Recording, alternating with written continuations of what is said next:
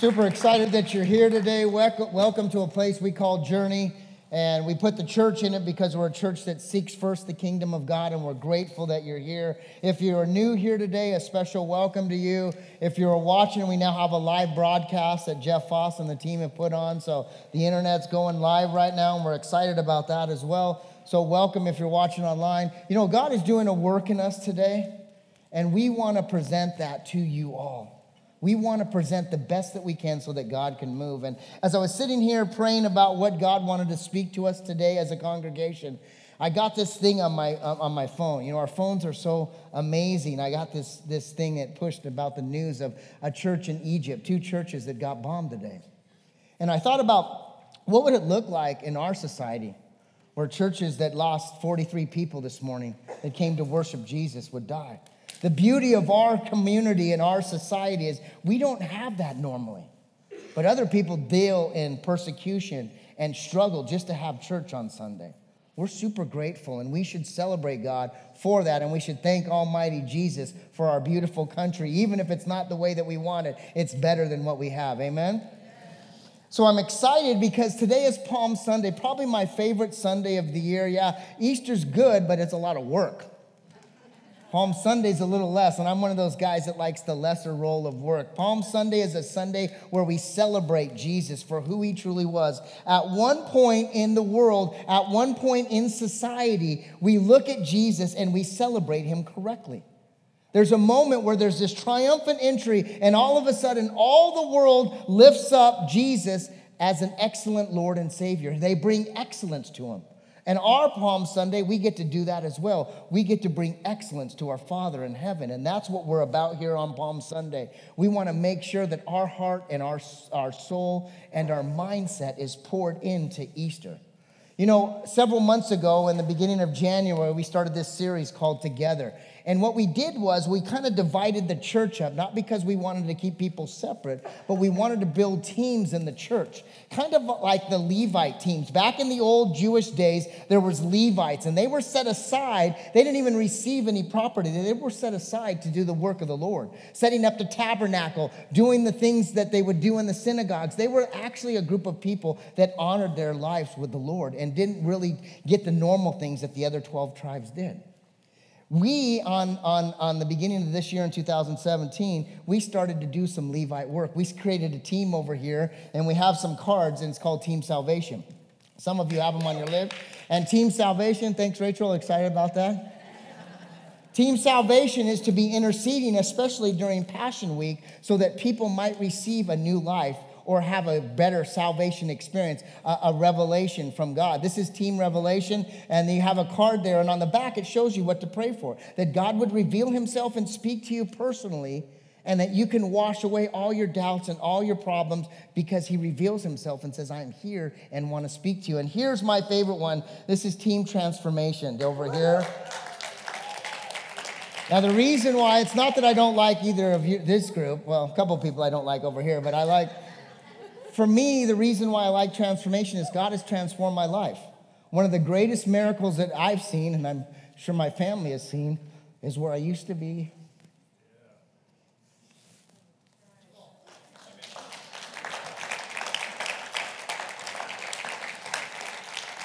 Where I used to be and where I've become because of the transformation of God.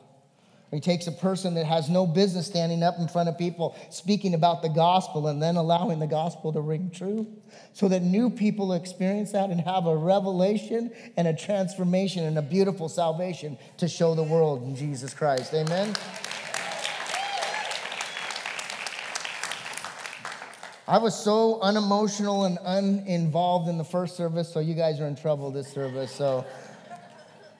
We are doing this series called The King and His Kingdom. We have a king in this world, and he has an unbelievable kingdom, a powerful kingdom that takes us out of darkness and brings us into the light and into the warmth of who he is. In this kingdom, if you experience him, your life gets changed and transformed, and you experience things that you've never had before. I know that because that's what's happened to me. Jeremiah, a prophet in the Old Testament, speaks about what this king is going to do and who he is and where he comes from. And here's what he says. For a time is coming, says the Lord, when I will rise up a righteous descendant from King David's line. He will be a king who rules with wisdom. He will do what is just and right throughout the land. Here's the thing. David, the reason why David is part of Jesus' line is because even though David was a flawed man, he had a heart for the Lord. When you and I are in a relationship with God, and even when we make mistakes and get angry and frustrated with what God is doing, if you turn and have a heart for him, he builds that and makes that right, and you become better and whole with him. And what the kingdom and the king has for us is wisdom. Our wisdom in this world is flawed. What we believe and what we hear on TV and on radio and internet and stuff is flawed, and what we need to do is turn to wisdom. I've been reading the Proverbs for the last 60 days because I need more wisdom in my life. And the wisdom is called a girl. It's a she. It's got this feministic personality because you're to go after it like it's, as for men, like the hottest thing in the world. I don't know if I could say that. I don't know, but I don't know. We are supposed to go after this wisdom as a she, and we're to pursue it. Women like to be pursued. And that wisdom that we have in Jesus is to be pursued and put into our heart. And it can't come from man. Man is flawed, and it will lead you astray. And God says, take this wisdom and make it yours. Because he is just and right, and he does right things even when you don't see it. A lot of things that we struggle with is God's righteousness, and we just don't understand it. So what we've learned over the last 6 or 7 weeks as we've talked about the king in this kingdom is this. We've learned about being spiritually blind, mature Christians and non-believers being spiritually blind, not being able to see what God is trying to tell us, being blind to the things of this world because we have let people in our lives and things and events happen for us not to be able to see what God is doing. The other thing we learned over the last couple of weeks is that we are dual citizens. We are to seek first the kingdom of God, and then we are to put all the other things underneath that. I pledge allegiance to the flag or to the Lord. We are to pledge to the Lord, and then everything else under that needs to align in that mindset. And then after that, we talked about the Holy Spirit revealing. Our Holy Spirit is a part of God's plan, and he reveals his truth and wisdom so that we can have a better understanding. We're like a satellite dish pointed into the sky, and we are to go after this information and bring it down and present it to other people. That's what the Holy Spirit does. And then we talked about the CRV, not the California Redemption Value, but we had a bunch of water bottles and we changed the CRV to Christ Redemption Value in their life. And that Sunday we had hundreds of bottles where people came up and took their value and said, Christ is my redemption, and they claimed that. And last week, Jeremy was up here in a little boat. If you guys didn't see it, there was all kinds of stuff on the internet with Jeremy and his little boat. Tucker's amazing. Before the end, we had like 6 memes going on. Jeremy was talking about the proximity. When we are away from God, but we're in church, doesn't mean that we're close to God. Jeremy was talking about coming up on Easter Sunday and kneeling before God and crying out and singing worship songs, but still being far from God.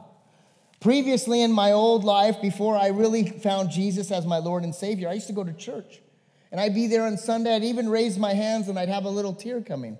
But I was never connected to God because I never had his word a part of my life, and I never followed him in the way that he wanted me to follow. And that's what God is trying to teach us today. He wants us to look at our conflicts, and he wants us to bring light in the dark moments of our life. Amen? I want to start with telling you a little story about this amazing monastery. There's this amazing monastery in Europe. It looks just like, it's like this monastery. And this monastery is tucked away in the woods. I mean, it's far. It takes about 2.5 hours to get there off the main road. And it's only like 15 or 20 miles. It's like, for some of you that know where Lake Nacimiento is, you drive to the 101, takes about 1.5 hours, and then to get to Nacimiento, it takes like 4 hours, right? That little windy 20-minute or 20-mile-an-hour drive is terrible. It's the same. This place was amazing, but it was tough to get to. And if you chose to go to this monastery, it was like a detour. You're going to lose a whole day. This place was beautiful. It was scenic. And the monks there were known for just great healing and spiritual peace because the place was pristine. And it was truly radiant with God's love. Well, here's what happened over time. Conflict came within the group. The monks started having issues and squabbles amongst each other. There started to be issues with who was going to clean what and do what. And all of a sudden, jealousy, anger, and hatred and unforgiveness came. And what happened is, over time in this monastery, people stopped coming because they're like, I don't want to go to this place because I can feel the tension. Anybody feel the tension in their life sometimes? Sometimes at the dinner table, it's tough. And there's tension, and people stop coming. They're like, I don't want to go because these guys are making me uncomfortable. Now, the guy that's in charge of the monastery, he's called the abbot. He's the head monk, and he's in charge of the grounds. The abbot is destroyed. He's like, why is this happening to this amazing place? What's going on? And so what he does is he drives out of town and meets his friend, and he comes to this rabbi named Jeremiah. And he says, I need to understand something. He goes, why are we struggling up here in this beautiful monastery? And so he pours out his soul and tells all of the issues that are going on in this monastery. And what happened was the rabbi, after hearing everything, says, can I speak into your life and tell you the vision that I had? A couple weeks ago, I had this vision. I had no idea what it meant. But now I realize why I had this vision. This vision was I had this dream of this mountain-esque place where there was a group of men that were serving God, and amongst them was the Messiah. And the abbot says, what does that mean? He goes, that's for you. You need to understand that amongst you, up in this great place, the Messiah is within you. And the abbot said, what? Are you kidding? And he started thinking, it's not me. I wonder which one of those monks in this place is the Messiah. So he rushes back. He brings them all to a meeting, and he says, the Messiah is amongst us. And all of them started looking and saying, is it you? Is it you? Is it you? Is it you? And all of a sudden, because there was a great revival in their hearts about wondering who was the Messiah, the attitude of the whole place changed. Within weeks, they started to see grace and mercy and unforgiveness walk away, and God's holiness come back, and people started to experience the revival. And all throughout the region, everybody said, let's go back to this monastery, or let's go to this monastery, because the Messiah is amongst them, and great healing start to occur. When we put the Messiah and the light of Jesus in our conflict, when you realize that he is amongst you, great things can happen. And that's what we see in this story about the monks in the monastery. Today we're going to talk about conflict. In this world, there is great conflict. We have great conflict in 100 different ways. There's this spiritual realm that's out there that is clashing between good and evil. And we need to understand that so that we go into this world. When we go into this world, we can battle it and understand it and actually be victorious. There's this battle between what we call good and evil. And here's some of the conflicts that we have in this world. First and foremost, probably the number one conflict is just between man and woman, right? I do a lot of marriage counseling, and I have the opportunity, especially to the young couples, 25 and under, when they're like, I've met Mr. or Mrs. Right, and they're so awesome, and we're so alike. It's amazing how alike we are. We just know everything about each other. And in my head, I'm like, you don't know anything about each other. 6 months, the lingerie is going to go to sweats. And they're going to have a side of the bed that you're not to cross. I don't know. Maybe that's personal stuff. But we don't understand. But men and women are built differently. And they're supposed to be. And they're supposed to be both magnified. And it's okay. But there is conflict with these two genders. And we need to understand that. And when we do understand it, the relationship that we can have with men and women can be beautiful if we bring Christ in the middle of it. Here's another conflict.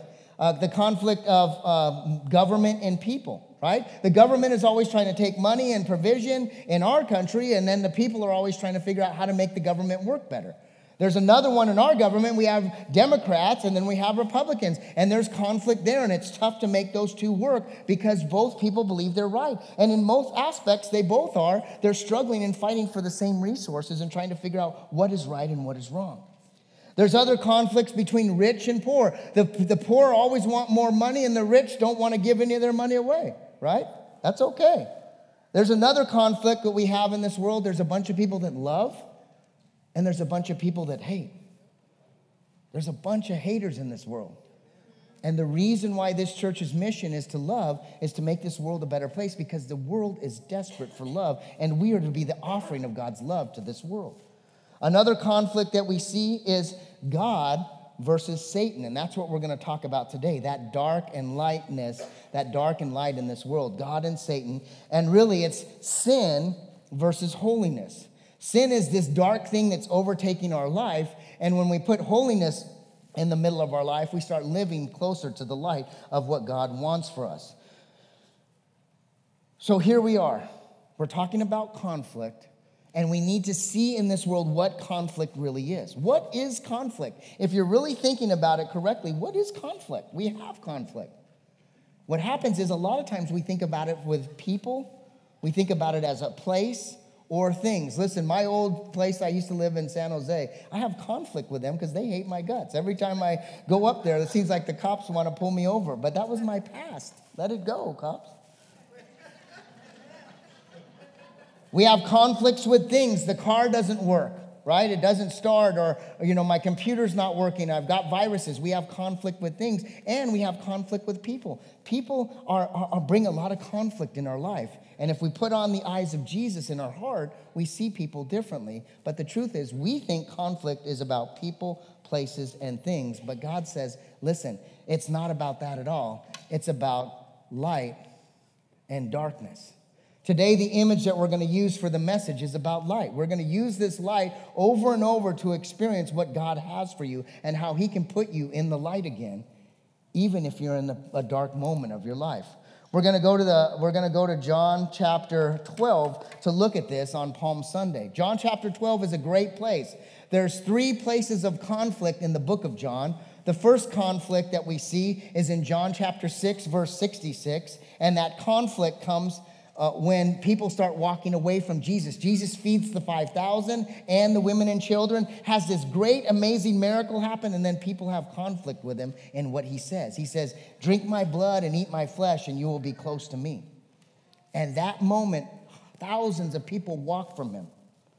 The second conflict comes in chapter 12, which is what we're going to read. And then the third conflict happens at the end of Passover, where the leaders of the religion take him and put him on the cross. Today's conflict is many people don't believe, even though Jesus just raised a man from the dead. He's just done the greatest miracle that anyone has ever seen. And even though people are calling him Hosanna, people are still turning their backs and saying, I don't believe in who he is. And they're refusing to see the light of Jesus in a dark world. So today, if you're able to stand, we're going to stand and we're going to read from John chapter 12. And we're going to use this as a launching pad. If you haven't read John chapter 12 recently, or if you've never read it, here's what happens. In the beginning of 12, Jesus is anointed with this perfume, and it's like preparing his body for death. It's this burial preparation. And then right after Mary anoints him, he is then in this triumphant entry, which we call Palm Sunday. And after that, he predicts that he is going to die. He tells them all, I'm going to die. And most of them don't understand that. And then we come before Jesus, and he starts speaking to us about light. And he says, I'm only going to be here for a little bit. The light is only going to be here a little bit longer. So don't waste it. Take the light and make it part of who you are. And that brings us to John chapter 12, verse 42. So let's read. It says, many people did believe, however, including some of the Jewish leaders, but they wouldn't admit it for fear that the Pharisees would expel them from the synagogue, for they loved human praise more than the praise of God. I want to stop here for a second. It said many people did believe, but a ton of people started to reject him.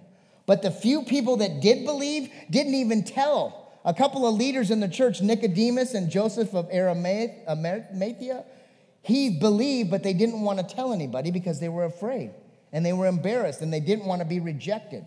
Sometimes when fear comes into our life, it brings us into darkness, and the light of Jesus brings us to a faithful place where we can understand him and make him more of who we are. Let's continue to read. Verse 44 says, Jesus shouted to the crowds, if you trust me, you are trusting not only me, but God who sent me. For when you see me, you are seeing the one who sent me. And so he's crying out, if you believe in who I am, you are believing in God. If you don't, you're rejecting God. He says, I have come to you as a light to shine into this dark world, so that all who put their trust in me will no longer remain in darkness. He comes and brings this imagery of light and darkness and the conflict. And then he says at the end, he says, I will not judge those who hear me, but don't obey me, for I have come to save the world and not judge it.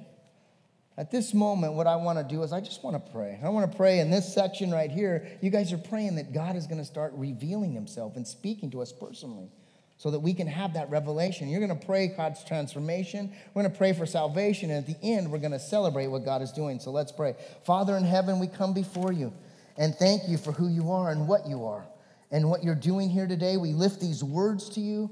Ask that you speak boldly into our light, that you reveal darkness, and that your light shines and magnifies us. Lord, we offer ourselves to you on this Palm Sunday. Speak boldly in Jesus' name. All God's people said, amen. Go ahead and be seated. So there's an important verse here at the end. Jesus says, I'm bringing light into the dark world. I'm going to bring light. And if he shines the light on you, most of the people in this world say, when Jesus' light shines on me, it's like an interrogation. Anybody been interrogated here before? I have. A couple people pointing out here. Where have you been? What happens is we believe that God is interrogating us, and Jesus says, listen, I didn't come to interrogate anybody. What did it say? It says that he came to save the world, not to judge the world. The judging part of God's plan is in God's hands. And one day, all of us are going to go before God, believing him or not believing him, and that's where the judgment lies. Now, if you put Jesus in the God's over here, and he's looking down and he's judging the world. If you put man over here and I'm a sinner, without Jesus, I get direct judgment from God. That's what Jesus is saying. But when Jesus comes in the middle, he intercedes and stops the judgment and says, this child is mine. You don't need to judge him. I have paid their penalty. And because of that, you are saved. The beauty of this is that's how God works. Jesus came only to intercede for man and save mankind, not to judge it with a light saying, what did you do last night and why did you do that? He came to magnify God's heart with his offering to you and me so that the light of the world will become part of who we are.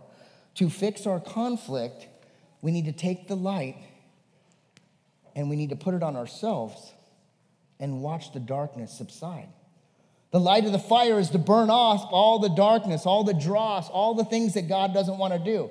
If I'm out there looking at you and judging you, I'm actually missing out and living in the darkness. But if I'm focusing on myself, I'm living in the light. Because all I'm trying to do is get better and closer to God and be right with him, because I don't want to be in a place of judgment. I want to be in the light and letting him bring the heat and magnify and refine my heart for him.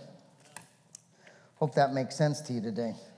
What is conflict? Why do we have conflict? Well, the conflict comes because there's a conflict in this world. There's a battle between good and evil, and it goes far deeper than what our mind can imagine. We want to make it simple. It's about the people. It's about my job. Oh, my boss is an idiot. If your boss is in here, I was just kidding. But if you're... It's my wife or my husband or it's my kids. All of these things, we think that's our battle. And the truth is, God says, no, it goes farther back than that. The conflict that we have is very deep, and it goes farther back, greater than my high school days where there was a lot of conflict. It goes even more in my preschool days, or even in the womb of my mother. It goes back to the beginning of time. That's where conflict happens. If you look at Genesis, if you open up your Bible, in the beginning of the Bible, we have this place. It's called Genesis, and it starts to talk about how God created the world. Now, listen, there's only 2 chapters on how God created the world. One chapter tells him how he creates, and then the second chapter, chapter 2, tells another story of how he created. It's the same story. But he only put a chapter in because most of you would go for years upon trying to figure out how God created. And God says, listen, just believe I created.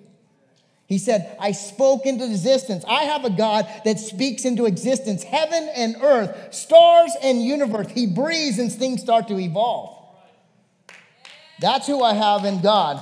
And then conflict comes. And see if you Bible scholars can see the conflict. In Genesis chapter 1, verse 3, listen to the conflict here. Here's what he says. He says, God said, let there be light.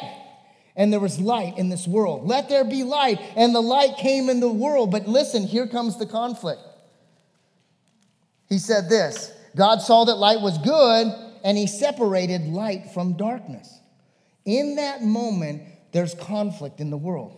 Because light was good, and the definition of darkness is the absence of light, which probably means it wasn't good. So we have to see there's conflict from the beginning of time because light is separated from darkness. And then he says, I'm going to call one day and I'm going to call one night. And that's where we see conflict start in the beginning.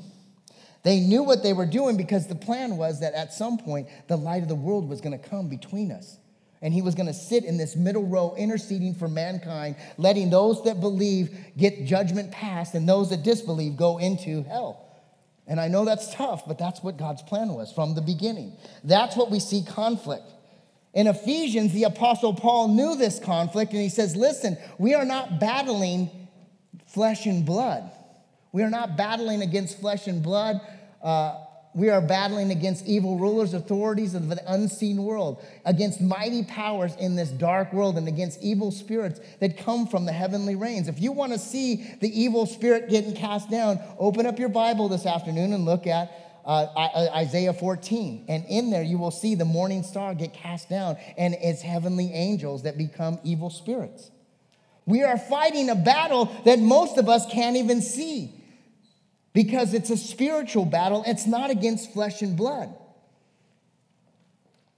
But most of us make our conflict and our battle about others and about things and about places. And God says, I need to put light on that so that you can see what I'm trying to teach you. So now we are at 30 minutes into the message. Now we need to go back to Jesus' beginning because now you need to understand what Jesus was supposed to do to this world. He came into this world to be the light for you and me. The first thing that he did in Matthew chapter 4 was talk about the light and darkness because that's what he came to do. He didn't come to judge. He came to bring light into your relationship with him and God.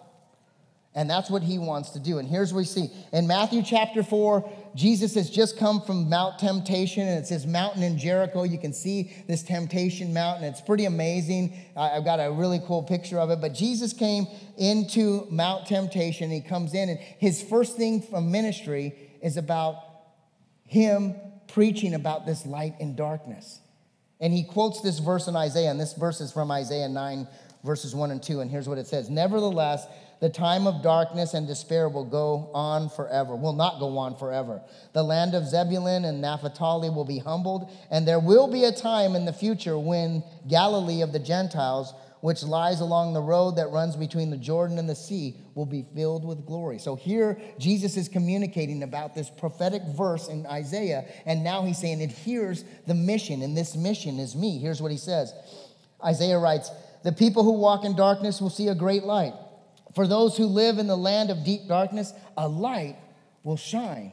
And Jesus is quoting this. Is this working? Jesus will quote this, and he's starting to show. Oh, that'll give somebody a seizure.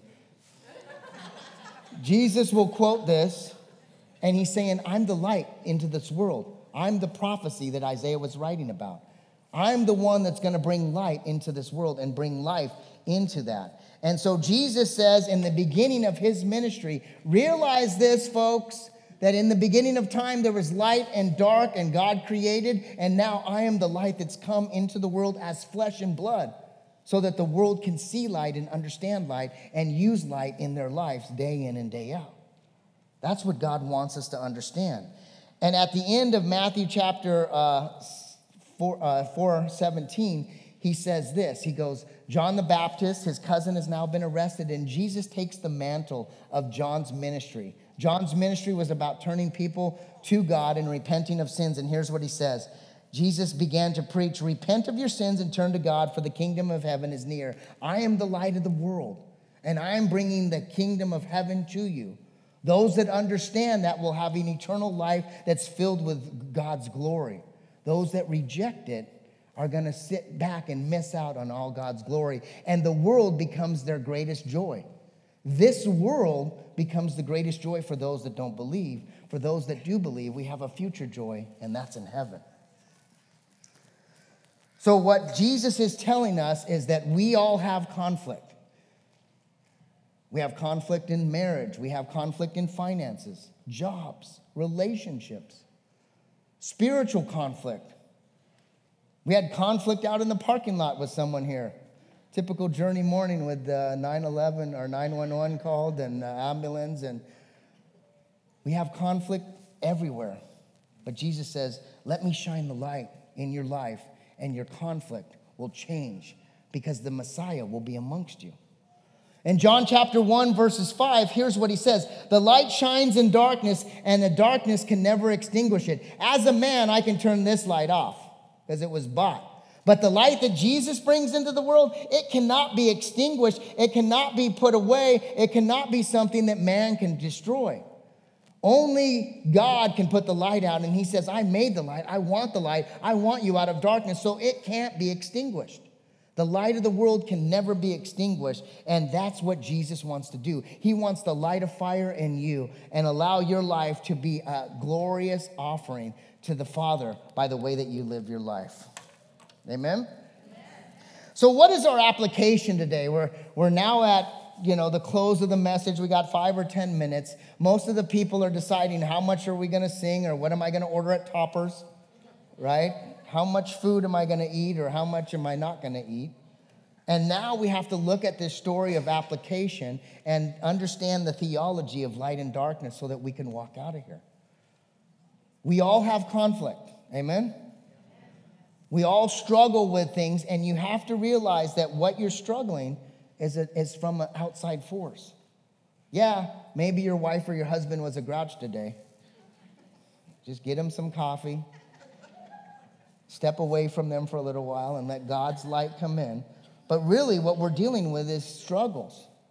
Things in this world that are struggling. Between first service and the second service, I've lost my phone somewhere.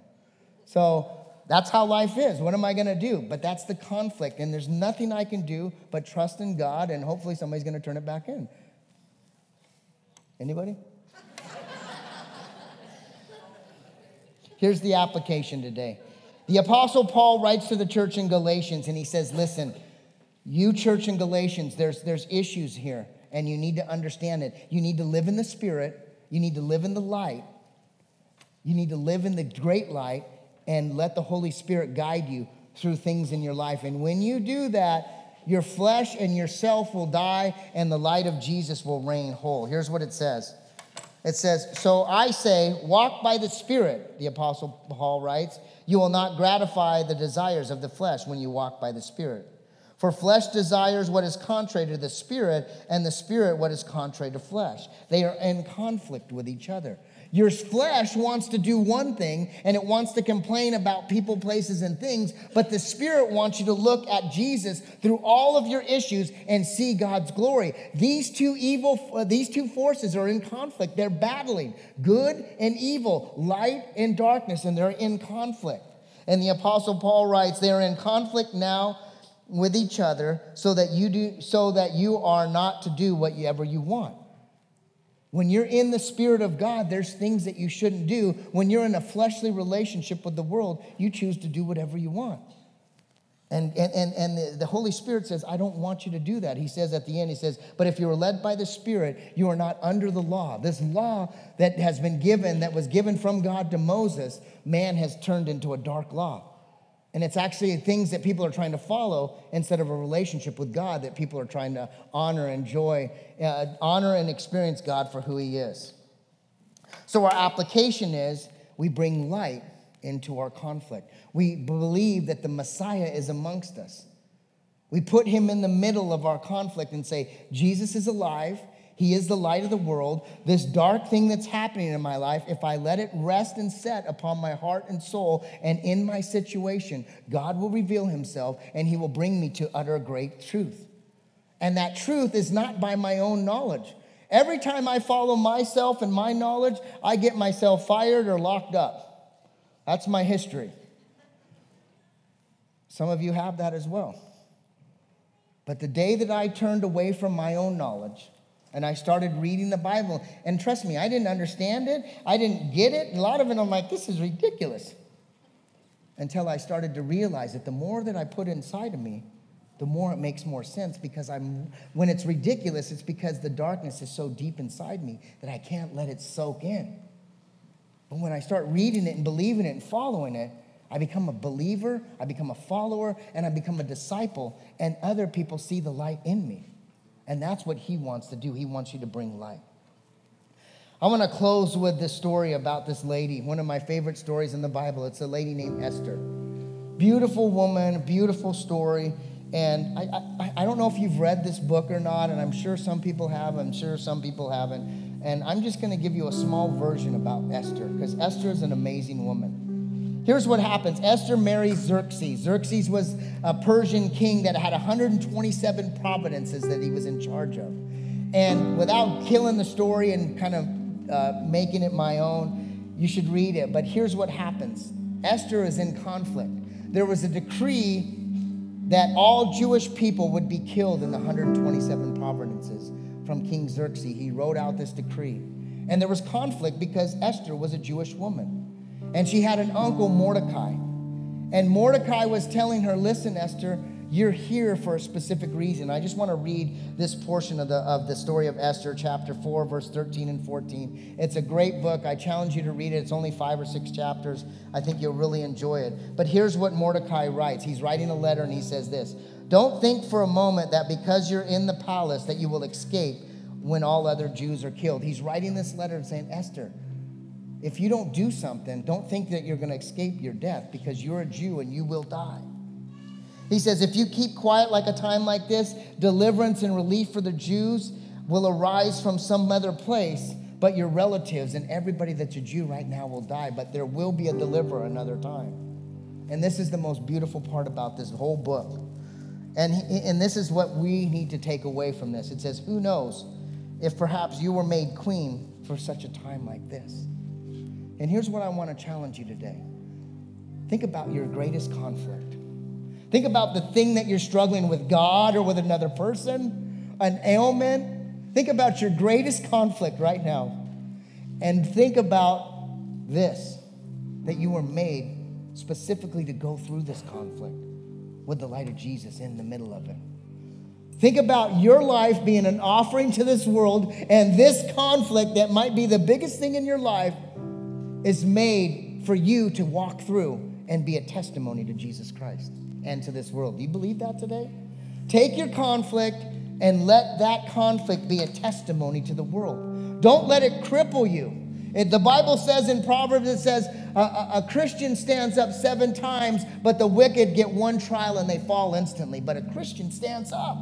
We rise up and we stand up and we take conflicts and we say, let Jesus reign, because this conflict's not going to kill me. I'm going to let Christ live in me and allow the light live in me. Here's a couple of quotes. It says, a light shines brightest in dark. If you've ever been camping before and you've seen a fire a mile or 2 away, you can see it and you're fixated on it. Because in the dark moment, when that light is shining, you're drawn to that because there's healing and there's rescue and there's hope in that light. Here's what my brother, Jeff Barnett, not my physical brother, my brother from another mother, yesterday as we were setting up the church, he gave me this verse. He says, a light shines brightest nearest home. For me, that makes a lot of sense. Because there was a moment in my life when I was the darkest person in my house. I was the darkest, evil person in my house doing things that I shouldn't be doing. And I made a decision once I started to follow Jesus to be a light that shines bright in my home. And that doesn't mean I'm perfect. Trust me, I got kids here shaking their head. You're not perfect. But what it means is that I can come to them and ask for forgiveness. Ask my wife and my parents and my friends forgiveness when I make a mistake. That's the light of Jesus, because the Messiah is amongst us. Let us not be trying to please man with all of our desires. Let us please God with his will and his wants. Amen? Let's close our eyes. Let's let the light of Jesus start to minister to us. And let us ask God to connect us to him once and for all. The Bible tells us that if we confess with our mouths and believe in our heart that we are saved, we can become followers and believers of Jesus. Today, I want to offer that to you. A relationship with God the Father. Maybe you are angry at him. Maybe you've never talked to him, or maybe you just want to reconnect. If that's you today, will you repeat this prayer? Father, come into my life. Shine your bright light in my heart. I believe and I want to know more about you. I believe that you died and you rose again, even though I might not understand it. Father, come into my heart. I accept your Son as my Savior. Shine that light upon me and have the Holy Spirit lead me in my life from this day forward. For those of us that have greater conflict, I pray that God will move in our conflict, that he will shine a great light, and that the hope and peace of God will reign forever and always.